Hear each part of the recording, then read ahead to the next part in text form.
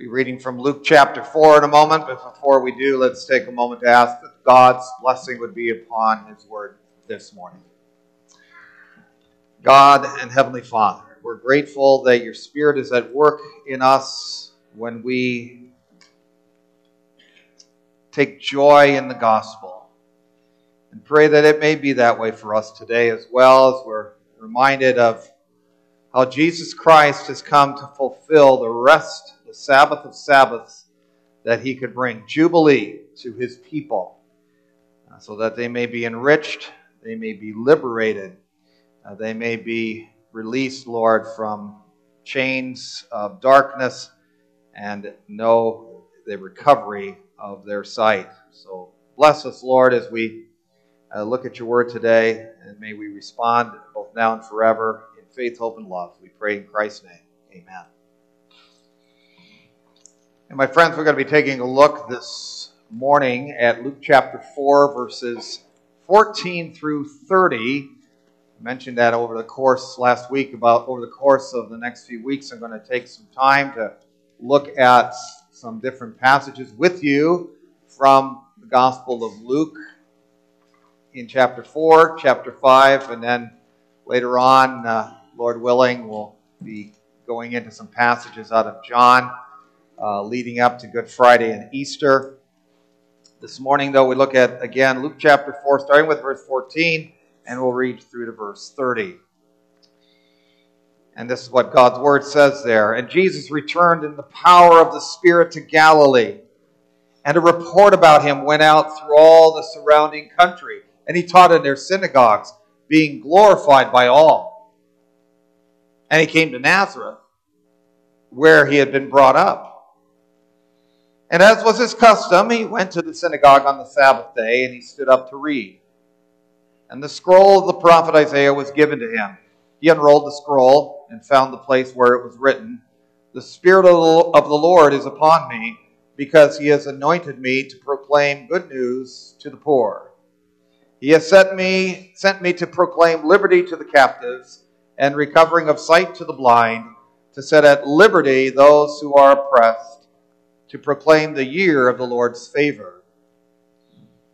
And he rolled up the scroll and gave it back to the attendant and sat down. And the eyes of all in the synagogue were fixed on him. And he began to say to them, "Today this scripture has been fulfilled in your hearing." And all spoke well of him and marveled at the gracious words that were coming from his mouth. And they said, "Is not this Joseph's son?" And he said to them, "Doubtless you will quote to me this proverb, 'Physician, heal yourself.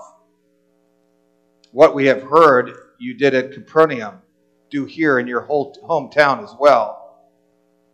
And he said, "Truly I say to you, no prophet is acceptable in his hometown.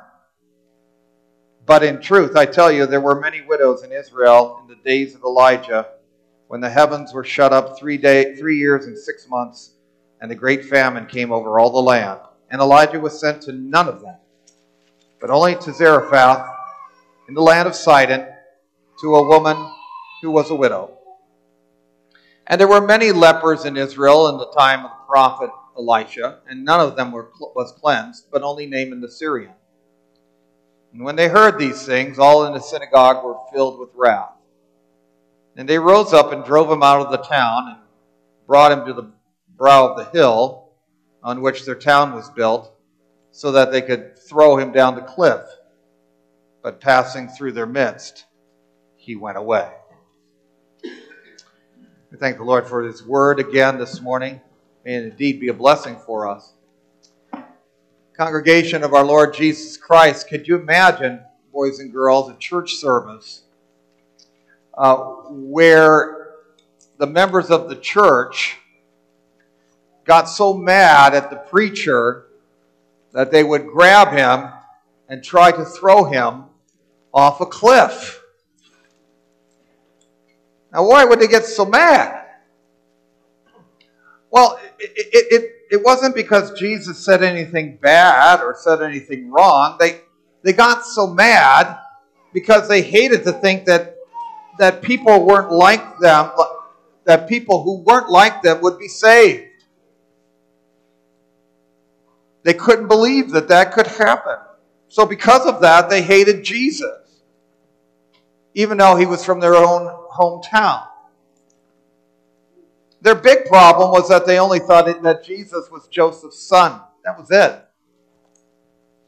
And they didn't realize that he was also God's son. And that he was a son to Adam. And that he was a son to Abraham, who were fathers of people all over the world.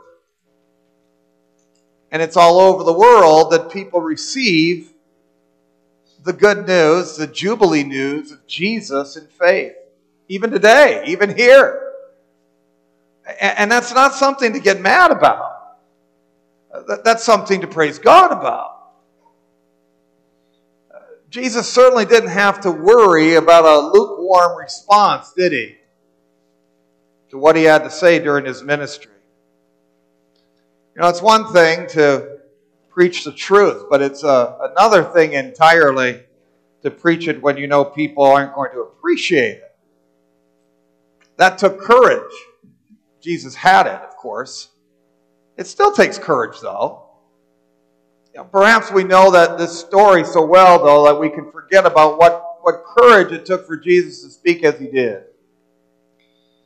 A preacher today may get a talking to by somebody, or people might walk out of a service. Those things happen. Even worse things, of course, where churches are burned down. Dangers are faced because Jesus is proclaimed. Not many that we know, though, could imagine such a response that Christ received, especially as a hometown prophet. So we want to take a moment to look at what Jesus said and the reactions that he received that definitely showed that he was rejected as a prophet by those who knew him best. And the first revelation and response has to do especially with Jesus' discussion about the Jubilee that he comes to fulfill. The Sabbath of Sabbaths, the rest, the year of the Lord's favor. And the second revelation and response has especially to do with the fact that these people did not appreciate, on the one hand, that he was more than Joseph's son, but that there would be others, namely Gentiles, who could rejoice, who could enjoy this Jubilee rest of which Jesus said he has come to fulfill. So we're going to take a look, first of all, at the revelations of Jesus with regard to the Jubilee fulfillment that he says he's come to bring. Now, the background of this situation is one where the men came together in the synagogue every Sabbath for prayer, for Bible reading, and a preaching on Scripture. And different men were given the chance to speak in the synagogue, and evidently Jesus of Nazareth, being in Nazareth at the time, was given opportunity because he was of age, but also, as we hear in our passage, no doubt people had been hearing about how remarkable his preaching had been in other synagogues in times past as the Spirit was at work in him. So he stands in honor of God's word, and he reads from Isaiah 61 and Isaiah 58. The Spirit of the Lord was upon Jesus, we see in our text, and it's in an anointed way. As it was when he preached in Galilee in the temptation, at his baptism, he's equipped, he's empowered to carry on his Father's ministry as Messiah, as the Christ. And certainly that's the quotation that we see here as well in our passage at the very outset, that the Spirit of the Lord was upon him because he had anointed Christ. Now, in light of that, Jesus quotes that then about the proclamation of 3 transformations. We're actually 4, but the last one is somewhat of a summary of the others. There's what we hear in our passage here of the proclamation of good news, the proclamation of liberty, the proclamation of recovering sight to the blind, and the proclamation to set at liberty those who are oppressed. And we just want to touch on all those for just a moment every one of those having a physical and spiritual element to them. Jesus was not trying to, when he says that he has come to proclaim good news to the poor, he's not coming to try to beatify the poor and demonize the rich. He's not trying to make the poor materially wealthy. You never see this anywhere in the scriptures with Jesus, that's what he comes to do. Although there's people who think that that's what Christianity is all about today, that is not how Jesus ever acted. People, after all, though, if you kind of try to beatify the poor, you've got to realize that people are poor for different reasons. People throw their money away. And Jesus is not coming to them and say, well, if you're irresponsible with your funds, then I'll take up the slack. Isn't that good news? You can do whatever you want with your money, and don't you worry about it. I'll always give you more. Nevertheless, many people who become poor in Jesus' day and before and still today become poor as those who are God's people, or will be. But they've been stepped on by the world because of their faith. Others in their poverty, because of no fault of their own, need to hear some good news. Right? That life isn't entirely that way, as he had said before to the devil. Man doesn't live by bread alone. And so people in that condition need to recognize there's more to life than bread. Well, in the days of old Israel, God had said that there should not be poor among God's people. Not if they were, they weren't to be exploited by their fellow covenant people. Deuteronomy 15 speaks about that. And so God had set up a system that culminated and climaxed into what was called the year of Jubilee, which is what we're hearing in this passage from Jesus. The year of the Lord's favor. And the year of Jubilee was supposed to be a time when those who were poor were to receive back their share of the inheritance in the land and be released from slavery. It was to be the Sabbath of Sabbaths. It was supposed to be rest for these people. It was supposed to be a transformation that took place. And this happened after 7 sets of 7 years. And interestingly here, now Jesus is in the synagogue on the Sabbath speaking on this subject.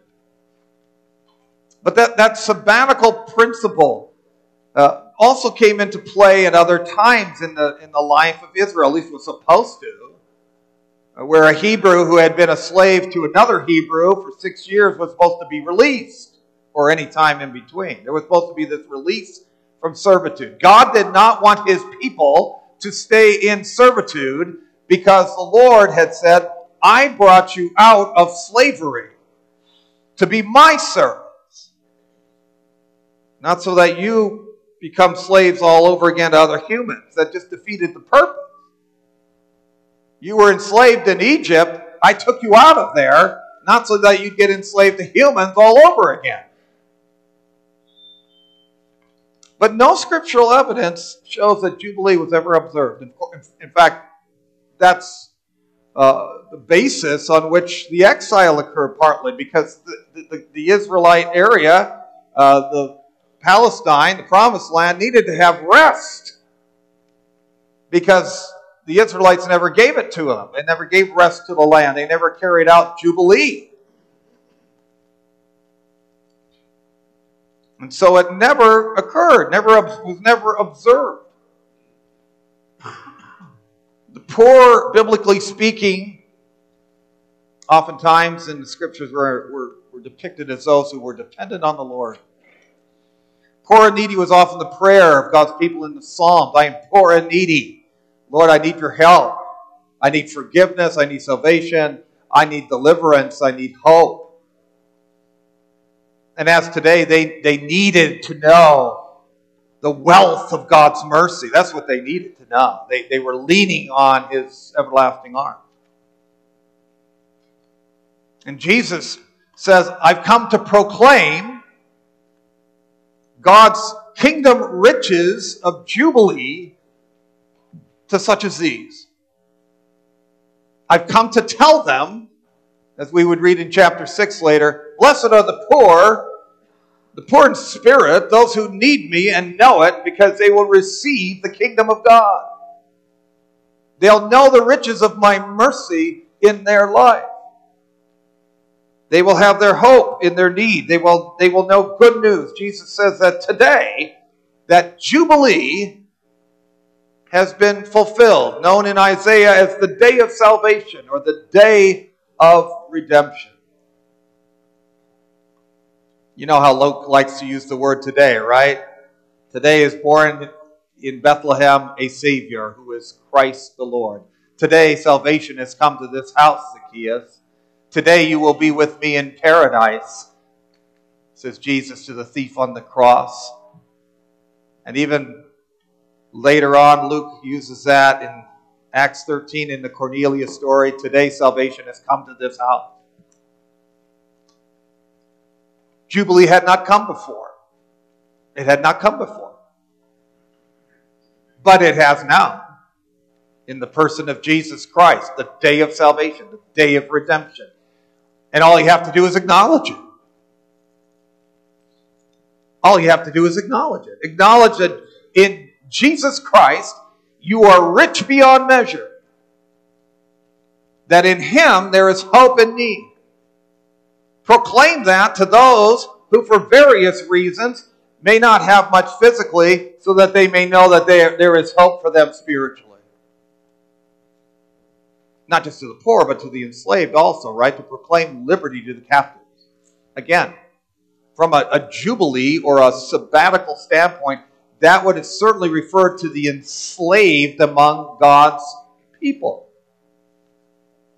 But in Christ's coming, liberation meant more than that. Isaiah 49 touches on that, where it says that the servant of the Lord was coming to free the captives who were in darkness. Again, the verse just before, Isaiah 49:9, in verse 8, calls it a day of salvation. In listening to Jesus' words, then, while it's called today, it's a day of light. Today's a day of light. It's a day to rejoice if it's already happened. Otherwise, it is a day to be finding oneself freed from the bondage, the darkness of sin, and the freedom unto righteousness. And as long as it's called today, every day you get up in the morning as a Christian person, a liberating jubilee exists for all those who are in Jesus. That's the way it is. Because He's brought what never had been before. He's fulfilled it. And as nobody else can do so. He mentions the blind having their eyes opened. Here again, there's something physical about this and something spiritual about that. Jesus did bring sight to the blind. John was concerned that maybe later on that Jesus wasn't the Christ because, maybe somebody else has to come. You're not doing what I thought you were going to be doing. But Jesus told John's disciples that the blind had received their sight. And if they did, the kingdom of God is among you. It confirmed the word of Jesus, but it was also a picture of the day of days that was coming where all the effects and all the pains and all the consequences of sin would be removed. But there's that spiritual side of things as well, right? Jesus knows the blind are leading the blind in this world. And He has come to provide true leadership. The blind invited to the banquet in chapter 14:21 in Luke had nothing to give. They were despised among the spiritual elite. But by the grace of the Master, they're invited to the banquet. Dealing with the blind in these compassionate ways, physically and spiritually, those things marked Jubilee days. This was Jubilee. Reason for joy. Reason for thanks. If Jesus has opened your eyes to salvation and direction, you know Jubilee. Good news for the impoverished. Release from slavery, sight to the blind, that can be summarized by Jesus' concluding statement of releasing the oppressed, taken from Isaiah 58:6. Jesus comes to reverse a world in need, to proclaim that day of Jubilee that has never occurred before, if only people would believe it. And the response to that's mixed, to that revelation. And Jesus Christ has come to fulfill Jubilee. They were impressed with his gracious words. Who could be against good news and freedom and enlightenment? But wait a minute. Who are you to claim that? You're just one of us. Aren't you Joseph's son? How could you be the Messiah? How could you be the prophet? You know, they always say, don't they, that an expert has to live at least 25 miles away. Right? You get somebody that's from far away and that person's the expert. Wow. How far did he come? Oh, he came all the way from New York. Oh, he must be somebody special. But we had to drag him all the way from there. Where is he from? Oh, he was from Sioux Center. Oh, that's not far enough. Why is that? Well, it's because familiarity can breed contempt, can't it? And jealousy and skepticism. Jesus couldn't be who he is. We know him too well. The prophet's not accepted in his own country. Well, that shouldn't be a factor, should it? What's important is not where a person's from. It's the value of the message. You know, that's what some of Jesus' early disciples were saying beforehand. Does anything good come out of Nazareth? Never mind Nazareth. Think about the message. In Jesus of Nazareth, the value of the message is the same value that it brings to us today. Today, there are riches and freedom and light and sight in him. Jubilee. And only he could give it. And without him, we don't know it. And there's a world out there that doesn't know it. It's a message that those who share his anointing need to continue to proclaim. In the church and outside of it.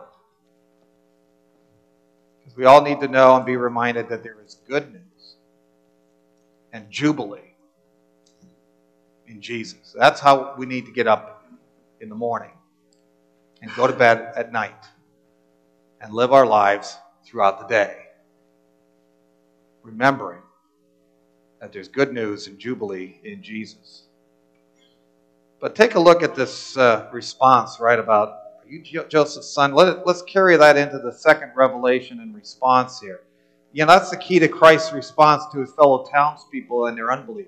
Are you not Joseph's son? There's something similar here to Satan's temptation. Satan had asked, if you're God's son, then do this or that. Here all the Nazarenes can say is that this is, after all, only Joseph's son.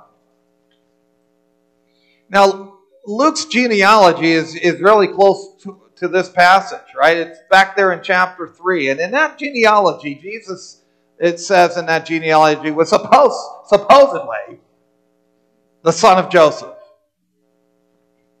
But that was a problem. That's all they think he is. He's the legal son of Joseph. He is the son of Joseph. They probably think he's the son of Joseph by blood. Jesus was less to them than what he really was. He was perhaps good enough to wow them as a favorite son. Wow, you know, he's pretty good up there. But that was it. They thought they knew him, but they didn't. He was not the one who was going to enrich them and free them and open their eyes. He wasn't that special that he could bring jubilee. But Jesus points out to them their errors. Jesus was special, and they were not. Jesus was more than Joseph's son. He was Abraham's son. He was Adam's son. He was God's son. That's what Luke 3 was about. He was God's anointed, and just because he would not be received among his own in faith did not mean that he would not be received elsewhere. He would not be received among his own because they thought they were special, and Jesus was not. They were the covenant people, after all. And he's just Joseph's son. But Jesus is going to be received elsewhere among the Gentiles. God would have no problem going to the Gentiles. When Israel was filled with unbelief and self-security like this, because God did this before. He did at least twice in the days of Elijah and the days of Elisha. Israel rejected God, so he goes to these other people in the days of Elijah and Elisha. And that's what Jesus directed his people to do, his disciples to do. Yeah, go to Jerusalem, go to Judea, go to Samaria, and go to the uttermost parts of the world. And Paul did that when the Jews rejected the gospel in Antioch in chapter 13, 46 and 47, which Luke penned. And Gentiles were glad, and they honored the word, we read, and all who were appointed to eternal life believed, just like in the days of Elisha and Elijah. God has his people. And there is chosen people, and there is treasured possession, but they are people of faith. And you don't get by in this world and the joys of Jubilee by just simply saying, well, I belong to God's covenant people. I was baptized. So what? Well, so therefore, I don't have to put my trust in the Word of God. I don't have to take joy in Christ's Jubilee and see Him as the reason why I have it. Well, if that's our attitude, God's going to go somewhere else. If we treat Jesus less than He deserves, and we aren't devoted to Him, and we don't take the joy of Jubilee seriously in praise and profession and practice, Christ is going to go elsewhere. Don't worry about it. You don't want Him? Somebody else will get Him. Nazareth, no doubt, couldn't imagine that their relationship with God was in jeopardy. They had the Word, they had the synagogue, they were religious, and they certainly were passionate. They're going to run Him off the cliff. Oh yeah, they were passionate. They were of the covenant, but they refused to take Jesus seriously and treated Him like a false prophet who was worthy of death, like nothing special. They were special. He was not. They were somebody. He was not. And why do they act like that? Because Jesus told the truth about things. He wasn't just for Israel, but He was for all kinds of people. He was the son of Adam and Abraham, who were for all the people. They were the father of all believers, no matter where you were from. But what's the response? Violence and hatred, because Jesus speaks about God's mercy, which we need. Because we're not special without Him. And that still happens today, of course. Violence and hatred because of the word of Christ. And we do see it in our society. But Christ would not be killed in this way or at this time. He passes through them. He walks right through them. Which in itself proved that He was God's Son. He's in charge of the situation. He's under the Father's care as the beloved Son of God. But He's not going to be killed this way or at this time. People do kill when they hear the gospel, or they're annoyed, or they're apathetic to it. But then there are those who hear it and they rejoice in it, right? They know what a privilege it is. That when unbelief has moved the message to them, which is what's happened in this place, right? Somewhere along the line, the message of the gospel came this way. And when it was moved, that message moved to us, then there are people who respond in faith by God's mercy to God's mercy of Jubilee. And the church is still called to move the message along for all kinds of people. And there's something encouraging about knowing then that in a world of unbelief isn't going to stop God's plans of mercy. It moves along. And people receive it with joy. They still do. They still do. And we can take joy in knowing that. Not everybody does. But let's take joy in those who do. But that's why Jesus came. Unbelief can't stop us either in proclaiming the good news of Christ. God's doing that. People may not want the gospel in North America or Europe, but many want it in Africa. Right? It's interesting sometimes when you look at that in certain denominations and such, and where the people in North America or in Europe, and they act like the world when it comes to things. And then the people in Africa are going, that's not what the Word of God says. And then they want to say, well, you're just Africans. You're just backward. You're just primitive. You're unsophisticated. You're barbaric. You'll get enlightened someday. No. That's where the mercy of God's going. They're believing. They're rejoicing in Jubilee. And we have to rejoice in that. And we continue to pray that the Lord will remove any complacency in Christ's church in the West. And that He would pour His grace into the lives of His covenant people today so that they would rejoice in Christ's Jubilee. So, despite the rejection, Christ carries on. He carries on. He is the Christ. He's that prophet who proclaims a Jubilee year for His people. And that's because He's more than Joseph's son. He's Abraham's son. He's Adam's son. He's God's son. And for this, we're called to be glad ourselves. We're to be glad. To honor God's word. Because this is what we're called to believe. And we pray that more and more people will share that faith and share that joy as the days march on. Because despite what you see out around you, the joy of Christ's Jubilee is upon you. And you need to take joy in that. Amen. Let's take a moment to pray, shall we? Heavenly Father, we're praying that You'll grant us Your blessing upon Your word again this morning, and that we would enjoy and rejoice in what Christ alone has come to accomplish.